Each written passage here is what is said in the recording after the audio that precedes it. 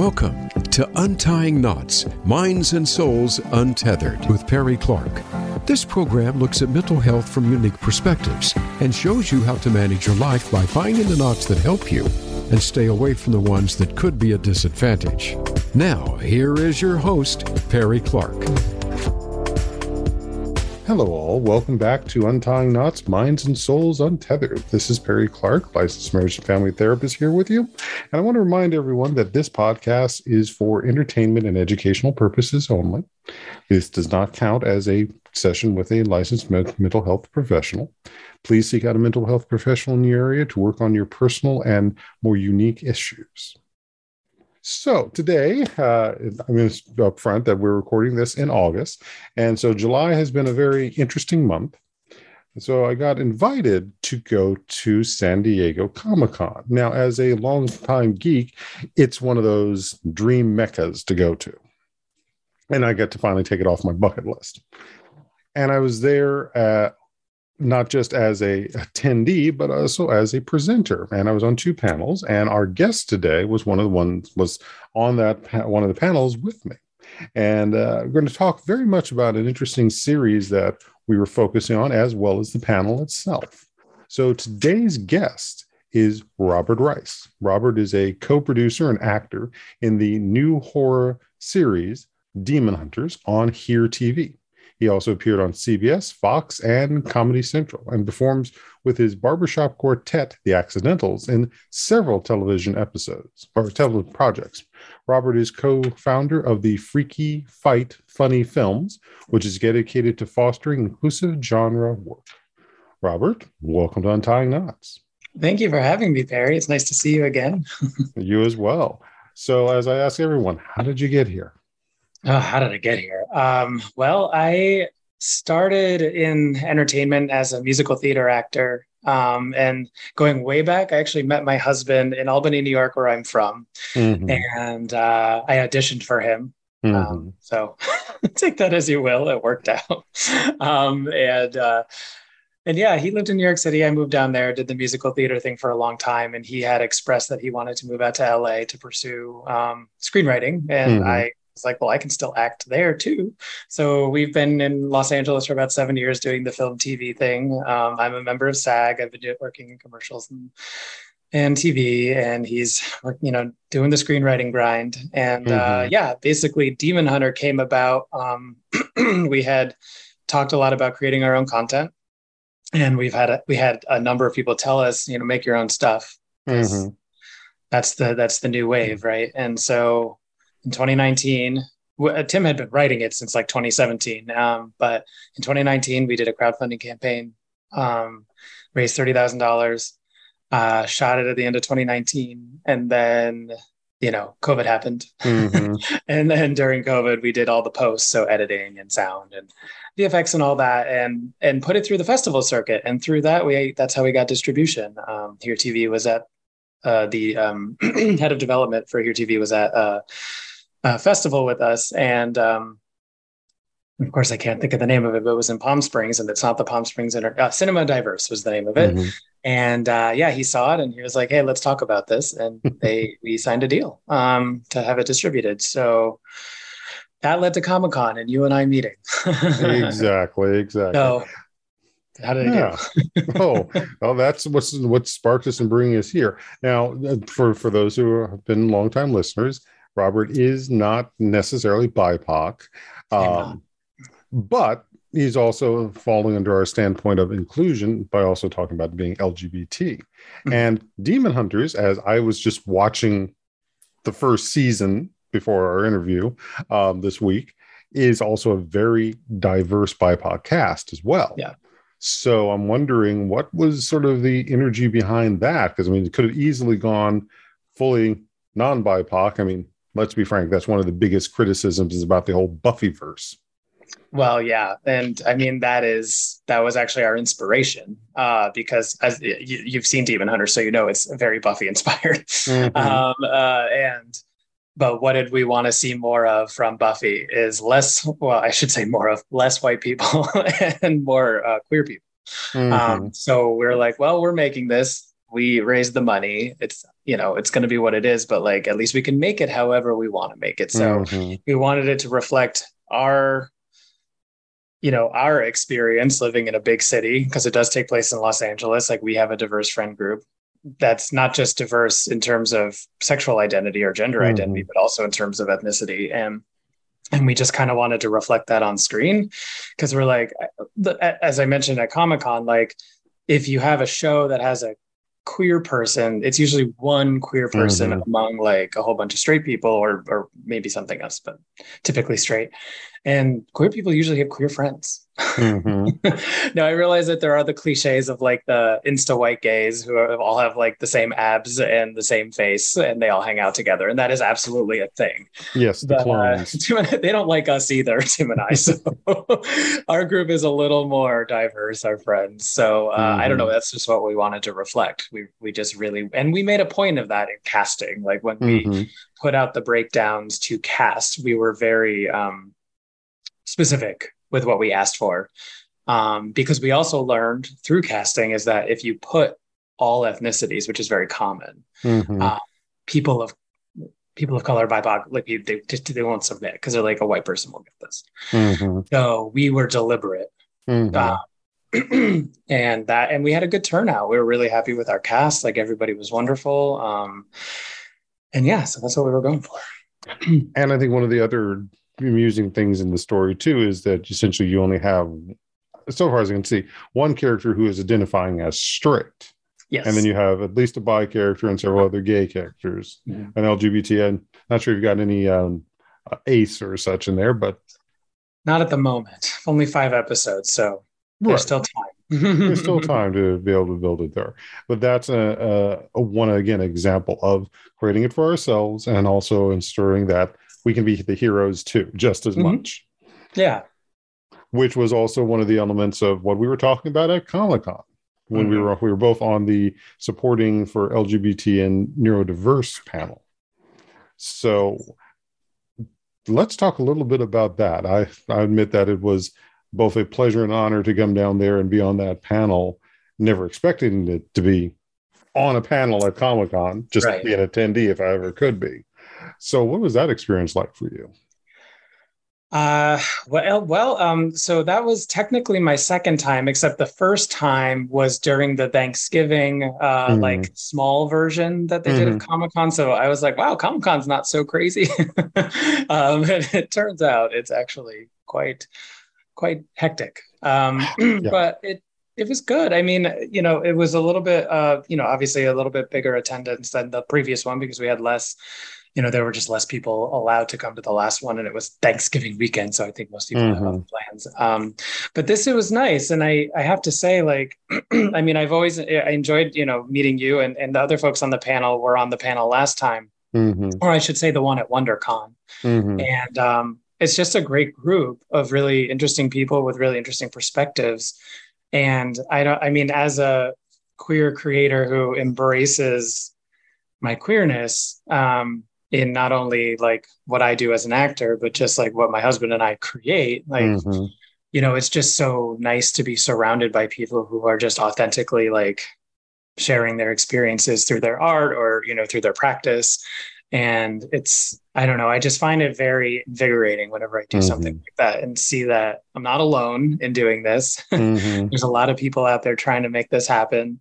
And we're actually inspiring people, which is, that dad with his 2 kids there, like that he really left an impact on me. Like just his appreciation for what everyone was doing and how we were trying in our small way to make the world a little bit better for his kids, I meant that.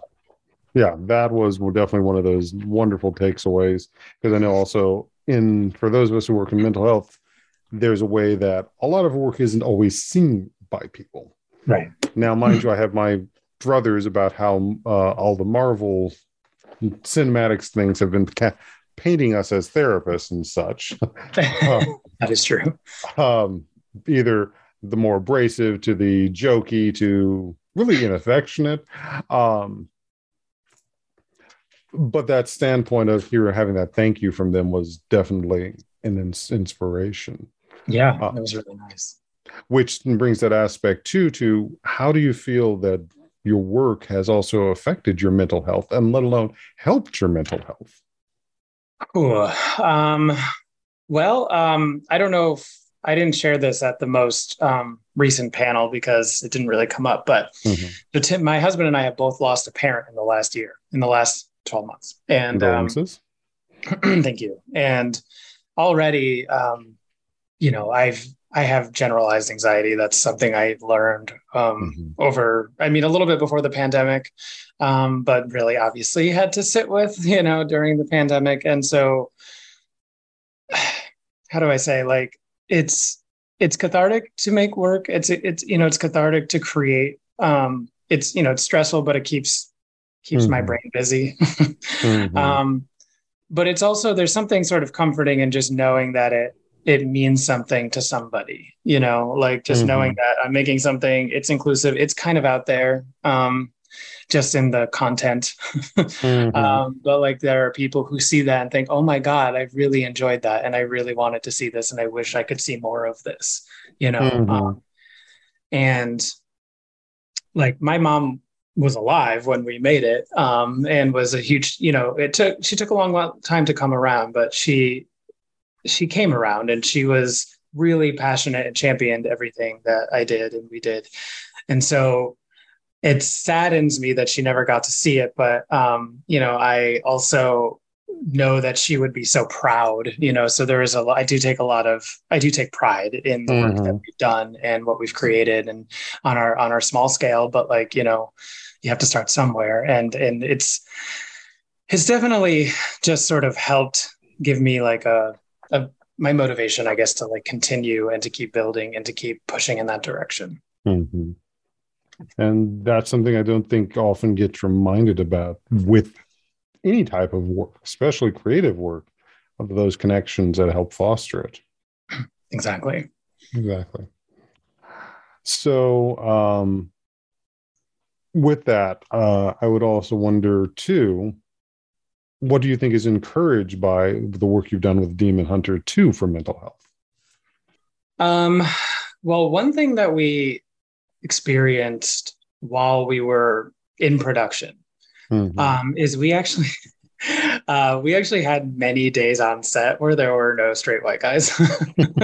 And it was interesting because, and hashtag not all straight white guys, but like often the cliche of like film bros is like there just tends to be a little bit of like a competitive vibe, or like this sort of like, it's not my fault, it's a lot of blame gets thrown around, and obviously this is not always the case.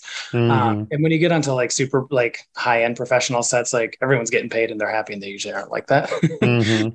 But we would have these like days of shooting, and it's like not a single person on set was a straight white guy. And like the collaboration and the warmth and the just like, let's put on a show feeling, from crew and cast and everyone else. Like, it was so inspiring. Like, we would just come away from those days being like, oh my God, like this was such, like, everything about it was inclusive. And because it was so inclusive, it was so positive and just so everyone felt embraced, everyone felt heard.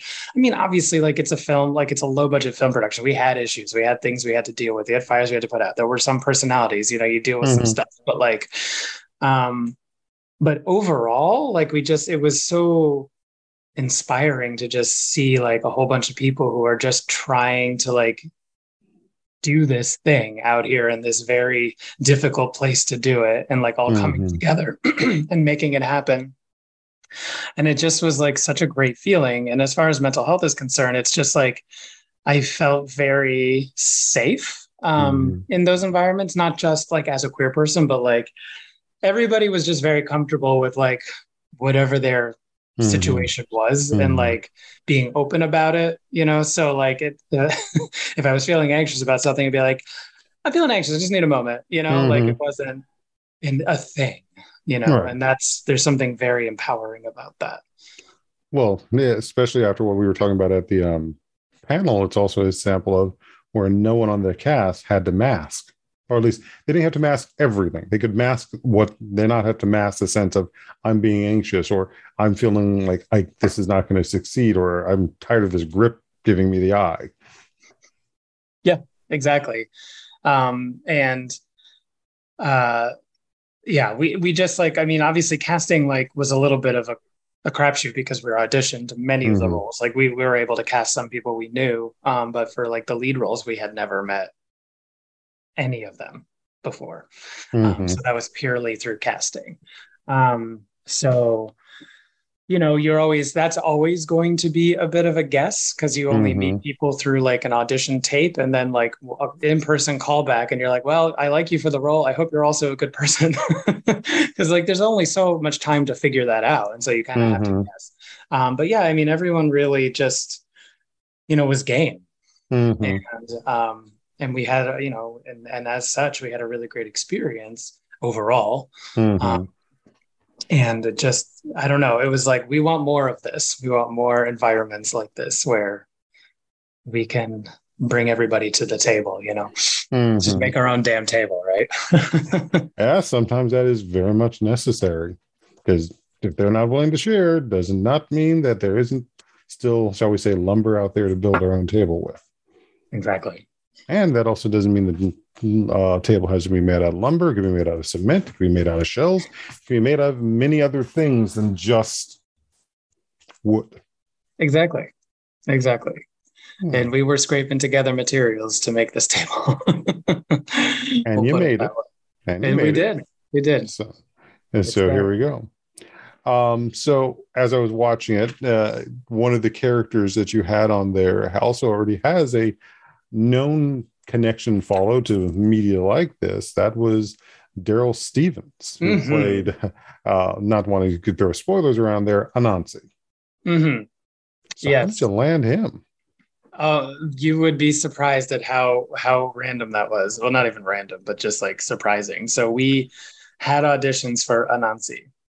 So we actually know Daryl through Alan Braca. Do you know Q Alan Braca, who did like the Eating Out movies? He directed them. I have heard of them. I have not actually had a chance to watch them. And just for those who are wondering, wanted to say Daryl Stevens. If you're familiar with a series called Noah's Ark, it was supposed to be the sort of black version of Sex and the City. He was the main character, Noah.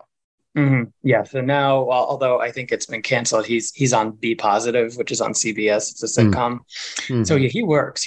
But yeah, so Daryl's amazing, and we met him through Alan a long time ago, and so we've just been sort of like acquaintances through Twitter and stuff. But we had auditioned for that role, and we had cast somebody, and then like 3 days before shooting, they dropped just because they didn't want to do it anymore. They didn't even give an excuse. They're just like, I don't want to do it. Awesome. So we were panicking. This happened a lot, by the way, but we were panicking. And I was like, Tim, you know what? You talk to Daryl. I know this is crazy, but why don't you just DM him and ask if he'd be willing to do it? And he literally DM'd him and was like, would you have any interest in doing this? And he's like, well, send me the script.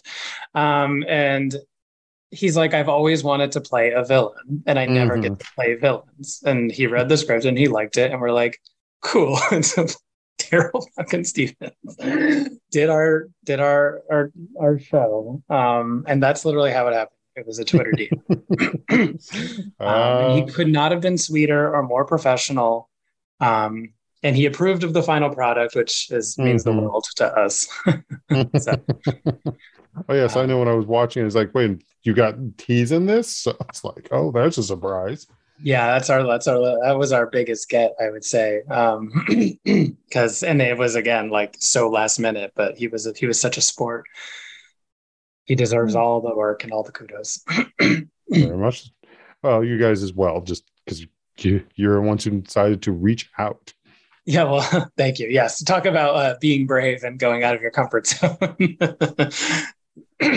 Yeah. Well, and sometimes that is also the aspect with mental health, and the standpoint of your comfort zone, or at least what you think is your comfort zone, may not be the healthy comfort zone. Oh boy, that's a can of worms there, but it's so true. I'm trying to think of what I want to say, but like I've known that my whole life, and I've always I've always been one of those like people who weirdly like has been okay going on my comfort zone because like no one in my family ever left home really. And so my going away to college and I lived in Japan for a couple of years. Like I did a lot of stuff that like everybody in my family, like my immediate family was like, whoa, what are you doing? So I've always been kind of like okay with that kind of stuff. But one thing I will say is ever since COVID, and like that sort of like really long period of time, just kind of home and hunkered down and like kind of isolated, my bravery has taken a hit.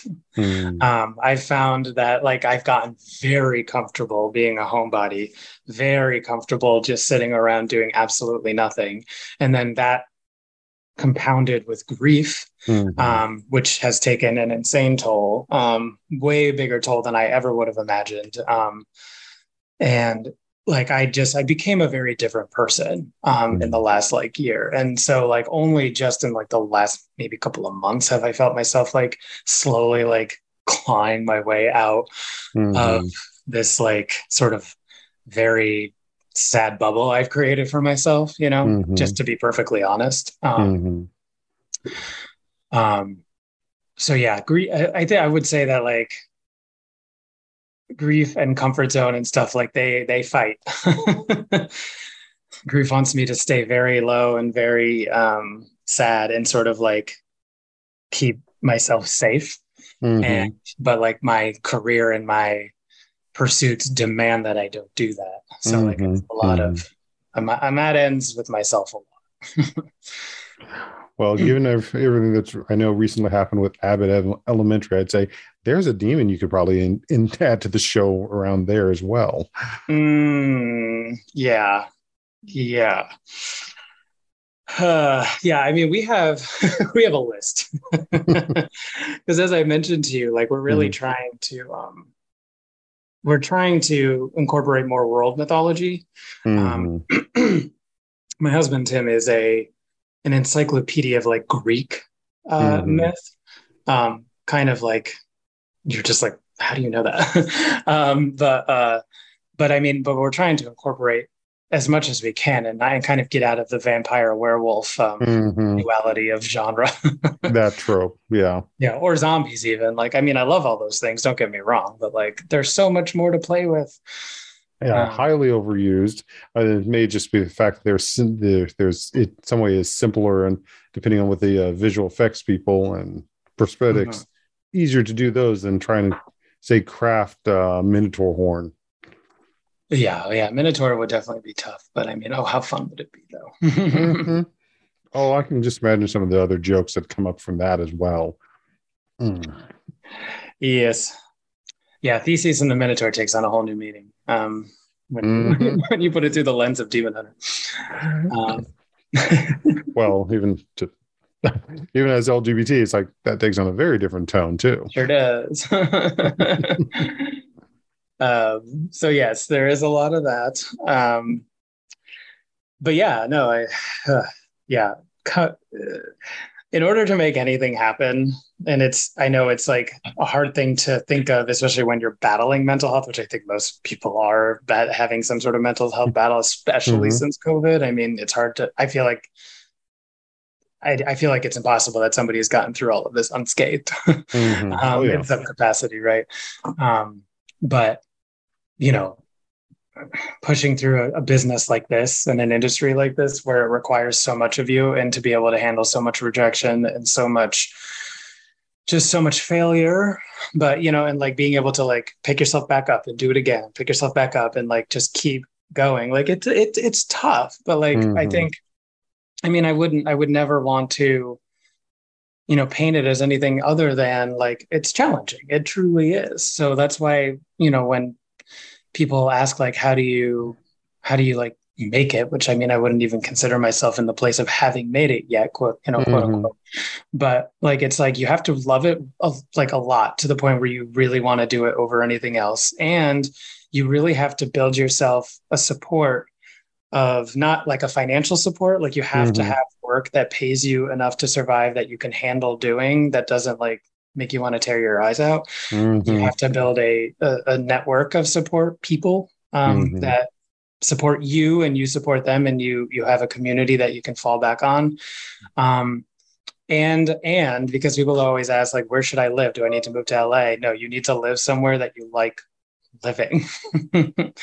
You don't, like, in this day and age, you do not have to live here to do this. I mean, to a degree, you may have to at some point, but if you're just getting started and you're a filmmaker, you can live in pretty much anywhere, make something.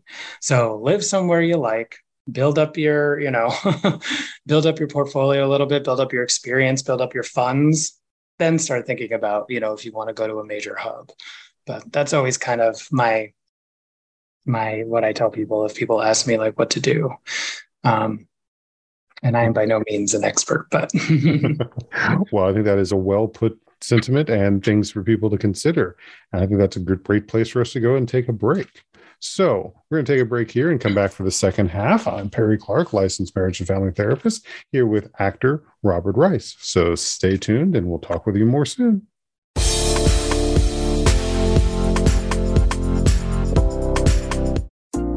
Our lives and the world around us can get messy and frustrating.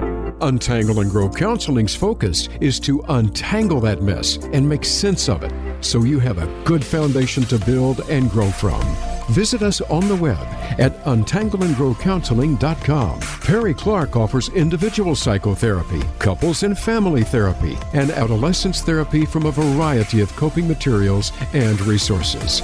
Visit untangleandgrowcounseling.com for more information.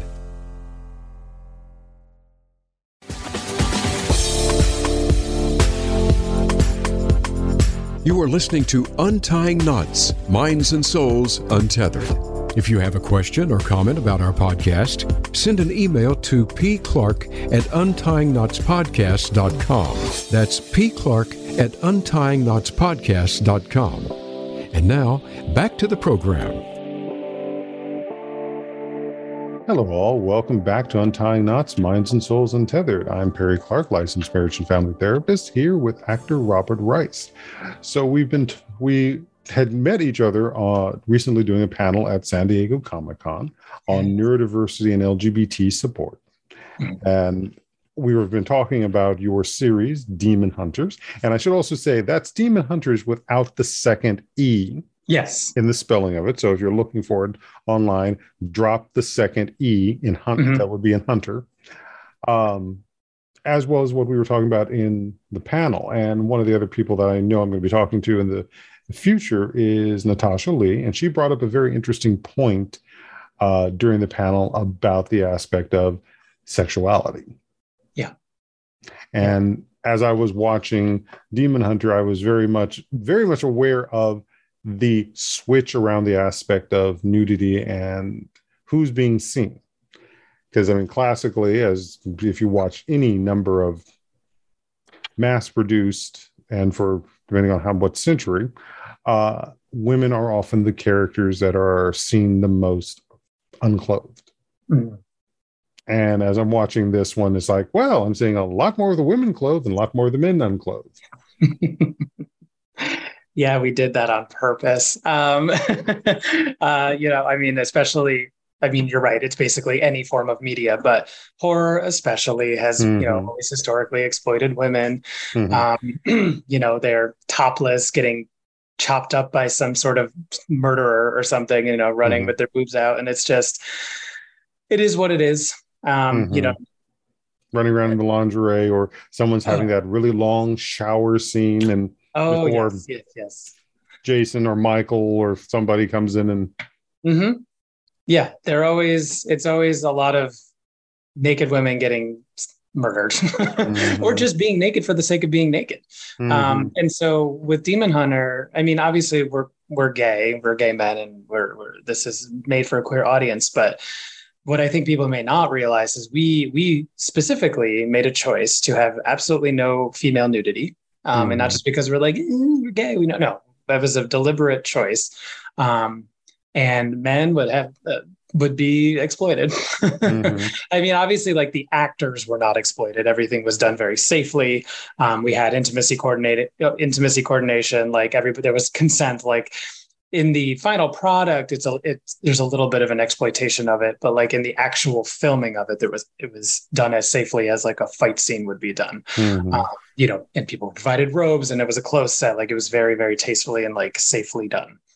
But we were deliberate in having a lot of male nudity and frontal nudity because it's just sort of like our way of saying, hey, like this is sort of like what you do to women, but it's a lot of men. And the thing is, like, to this day, a penis is shocking on film.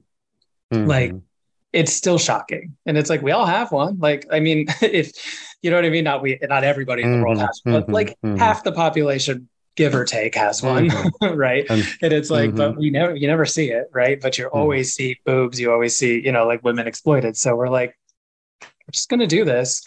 And that has actually been like an interesting thing because people watch it and they're kind of like shocked at first. Even gay people, gay men are shocked. Like, oh my God, I never expected to see so many dicks. I'm like, you've probably seen more in real life. But, you know, but I think what it is like, it's just like we sort of like this, once you get past the shock of it, it's like it's just people naked. They all have naked bodies, right? And like there is a lot of sex, but there's also a lot of just nudity. And the thing is like, and it's just there, and like it tends to serve a purpose. Like it tends to be a reason somebody is naked. People aren't just naked. Like there is no random shower scene. Like there is a shower scene in the first episode, but like you find out why that's happening, or like what is happening pretty quickly. Right. But yeah, that's basically what we were going for. Is just sort of like, what if we put that pendulum all the way in the other direction and just like kind of did a little male exploitation. You know, it is obviously through the queer lens. So like there is a lot of same-sex sex or just like intimacy, but also there's just nudity. And, you know, it's definitely, I think, one of the reasons we got attention and we get eyeballs on it, but that's not the only reason we did it. We were making a little bit of a statement. So, right. Which also adds into that standpoint of the issue of the hypersexuality. Right. Too. And where does that also play in the tropes of horror? Totally. Like if, you know, in basically all horror, like the hypersexual characters die. I mean, obviously, traditionally it's women, but men too. And queer characters who are hypersexual in a lot of projects die as well. They die. They basically, everybody has to pay for their sexuality. Like it's a very odd thing that is built into so much cinema. So that was the other thing is that we were going for is just like a very sex positive approach. And I would definitely say Demon Hunter is on the hypersexual side. But the thing is like, it's always viewed through the lens of like acceptance and positivity. Like not every character is having sex with everybody. But the characters who are very open to sex, we'll put it that way, sex positive, like nobody is shaming them for that. It's always a very positive thing in terms of the way it's received and the way it's given to, you know, given out. And like, even there's like a little bit of a situation with exes where, like they have some difficulty being together, but it's like, there's even like a whole thing about that where it's like not about the fact that like one of them is a little more hoey, for lack of a better word, promiscuous. It has more to do with the fact that they have like kind of different like abilities, and one is able to like read the other's mind, which is like kind of a violation of like privacy, even if it's inadvertent. So the fact that the one is more promiscuous, you know, doesn't really matter. They don't care. So like, you know, that's also a little bit more reflective of queer male relationships. You know, like there tends to be a little bit more of a comfort with that. You know, like we can have conversations with each other about other men being attractive. Many couples are open, you know, like it's just not unusual. So like, that's why we kind of incorporated that. We're like, this is the norm for us, you know, and there are lots of different relationships in Demon Hunter. There's a lot of people who do, you know, who act differently, who have different desires, different sexual desires, different romantic desires. But like, if, you know, we wanted everything to be viewed through the lens of acceptance. You know, there's no shaming. Right. which was a topic of our topic I was talking a lot during our panel about, and how much that gets played into this. Equally, and I know that's also one that we have to sit balance with everything that's going on in the world right now, with a certain, shall we say, pox that's going around, and the stigma that's getting caught up, and shall we say, revisiting old stigmas that have gone on with that too. As I was talking to friends last night, I hated having to make this association. There's a way that as LGBT people, we're kind of like the canaries in the mine. If there's going to be a disease that comes up, we'll hit it first, but that means we're giving warning for everybody else, because disease does not stop with just one group. No. And I mean, like, I've been talking to my dad about it, and I'm like, and my dad is he's actually very good about, like, getting vaccines and getting stuff, getting what he needs when he needs it health wise. And I told him, I'm like, look, just ask your doctor about the monkeypox vaccine. I'm like, I know you're not, quote unquote, in the demographic that's like at risk right now, blah, blah, blah. But it's going to come and, you should protect yourself. And he went to his doctor and he asked about it, and the doctor laughed in his face. Of course. And there's the stigma. Yeah. And he's like, what are you worried about it for? And I was like, God, my dad is in his late 70s. He's still social. And now he's a widower. So, like, he's trying to be social again. I'm like, and the doctor just laughed. Like, it's disgusting, but what's going to happen is we're all going to get the vaccine because we're like, I'm going to get the vaccine. And then kids are going to go back to school, and then we're going to find ourselves in a whole new situation. Another pandemic. Yeah, absolutely. Which is, which I'm certain we could do as a theme for Demon Hunters. Well, I will say, like, we're having sort of that pandemic as a theme fatigue. It's just like, it's obviously like what's on everyone's mind, but it's also like, oh God, how many more things about pandemics can we possibly do right now? Which will be interesting to see how any other movies and materials that are coming out in the next, say, 5 years, how much they will actually involve a pandemic as a mechanism. I mean, even the most recent Netflix Resident Evil attempt, the T-virus is ultimately a pandemic. It is. That is true. I was just thinking, my dad, like, he watches all like the network procedurals and stuff. So, like, during the pandemic, I mean, I didn't get to visit them much. I mean, I don't think I visited them at all until we were all vaccinated. But I remember watching Bull on CBS with them because they like that show. And like, there's glass partitions in the show. Everyone's wearing a mask in the show. So in universe, they made it COVID. And I just found myself watching that, like, like, we watched to escape. But it's like, I get it. I understand. Yeah, I think somebody was, I think it was on Twitter. I was reading something, and basically said the person was reading a book, but the book was written like 5-10 years ago, or early 2000s, and they were saying they kept expecting the author to talk about the pandemic when this was written. The pandemic was even an idea, and that sort of dichotomy between what we're seeing in fiction, what we're seeing in reality, and the expectations for it to show up. Yeah. I mean, it's a little bit of a damned if you do, damned if you don't thing, or it has been. I don't know how things will go moving forward, because a lot of people don't want to see it. They don't want to think about it. They want to escape. Other people are like, but it's real, and it's it's happening. And if you're setting something contemporary, you can't just ignore it. Because it's had an impact on things. Right. So I mean, that's why we stick to genre and stuff that has at least a small element of fantasy, because then you can just extend that fantasy to there's no pandemic. Gotcha. Well, I think we're at that point in the show where it's now time for our myths and realities. So what would you say as someone of the myths you know about, hear about, think about when it comes to the subject of mental health? Well, the biggest one that I've dealt with in the last year is, I think, and I think even the person who founded this idea agrees at this point, is the stages of grief are a myth. I mean, they came around to diagnose, not to diagnose, but to sort of like understand the thought process of somebody who was diagnosed with a terminal illness, right? So like that, all of that is for that person who's dealing with their own mortality, but they have been universally applied to bereaved people. And when you're mourning a loss, you don't go through the same stages, and you certainly don't go through them in order, and you certainly don't go through them all in like a certain amount of time.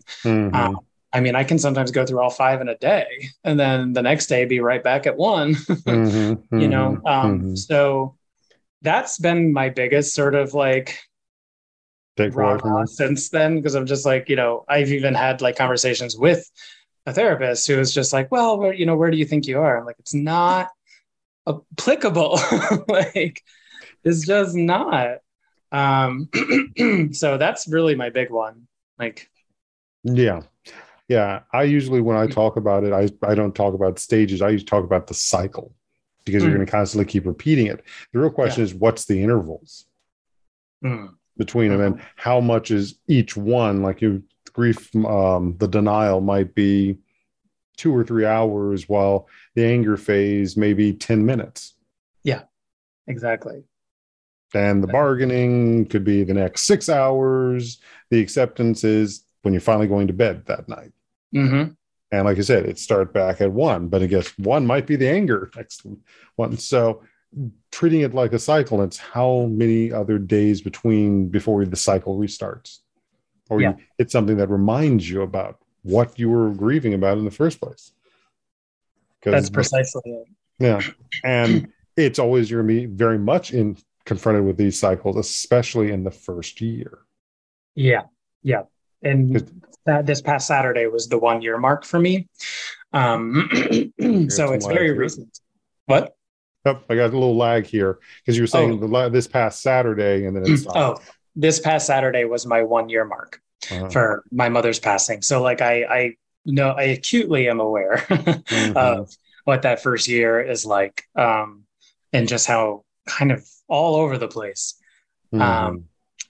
Which, I mean, that's really the biggest myth. But the other thing that I would say that regarding grief is like that I didn't know that I learned going through a parental loss is like when I imagined grief, I always imagined it as like, oh, I'm very sad. And obviously that is true.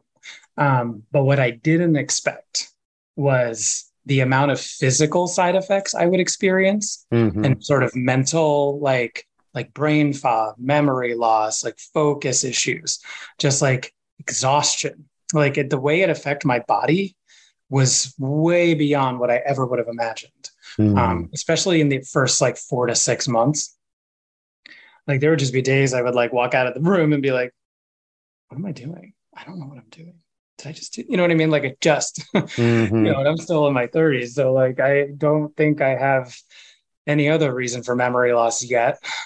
So like, it was intense. So like I posted about it on, you know, over the weekend, because like, again, I was at the year mark and I had a lot of people chime in and say, yeah, I experienced that same thing. Like, I just never expected like my whole body to shut down. And I'm like, yes, that's exactly what happened. So like, it's definitely like, if you're grieving something, if you're dealing with a personal loss, you who's listening, like, and you're experiencing that stuff, that's most likely why. It's not, you know, you're not crazy. Like it's real. It's a real effect. And we're in many ways also dealing with it on what we would say is a macro worldwide scale, with everything that's happened with both with the pandemic and the aspect of how many people are still in denial, how many people are still in the angry stage, how many are trying to bargain their way out of it. Yeah. Just ignore it. That there are still people I know who still don't believe in it. Like, don't even believe that it's real after all this. I'm just like, wow. Yeah. Can I have some of what you're having? Because it sounds a lot nicer, but you know, might be the best thing to keep some degree of distance, because you know, they're the ones who don't decide that there's nothing wrong after the zombie bite. Yeah, you're right. You're right. They're the most dangerous people. They're like, no, I'm fine. Nothing happened. And then just come in and, and then they're in your house. Exactly. Well, I think that's a lovely place for you to tell people where they can find more Demon Hunter. Yes, if you would like to enjoy fun horror comedy that's super queer and diverse and just kind of a good time. Demon Hunter, singular, spelled, the hunter is spelled kind of like grinder or Tinder, so DEMONHUNTR.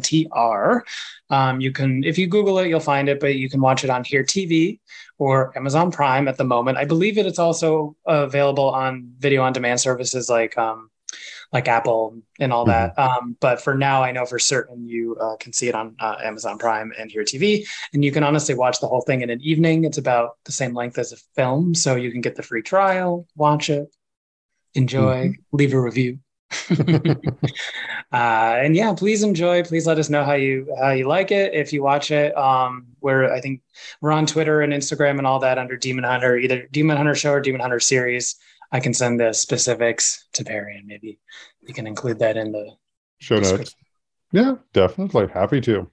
So I want to thank you for the time you've taken to be here and my grilling and such, and sharing some of these realities that I think people don't realize, but people also those of us that would enjoy it. Yeah, well, thank you. And I appreciate you inviting me. It was really great. Yeah, you're welcome. So tune in next time, folks, as we're going to be talking with a few more of the people that I met during Comic-Con, and we'll go from there. So you be well, and hopefully have a good Halloween, as this should be airing in October. Okay. Here on Untying Knots, Minds and Souls Untethered on Voice America Network.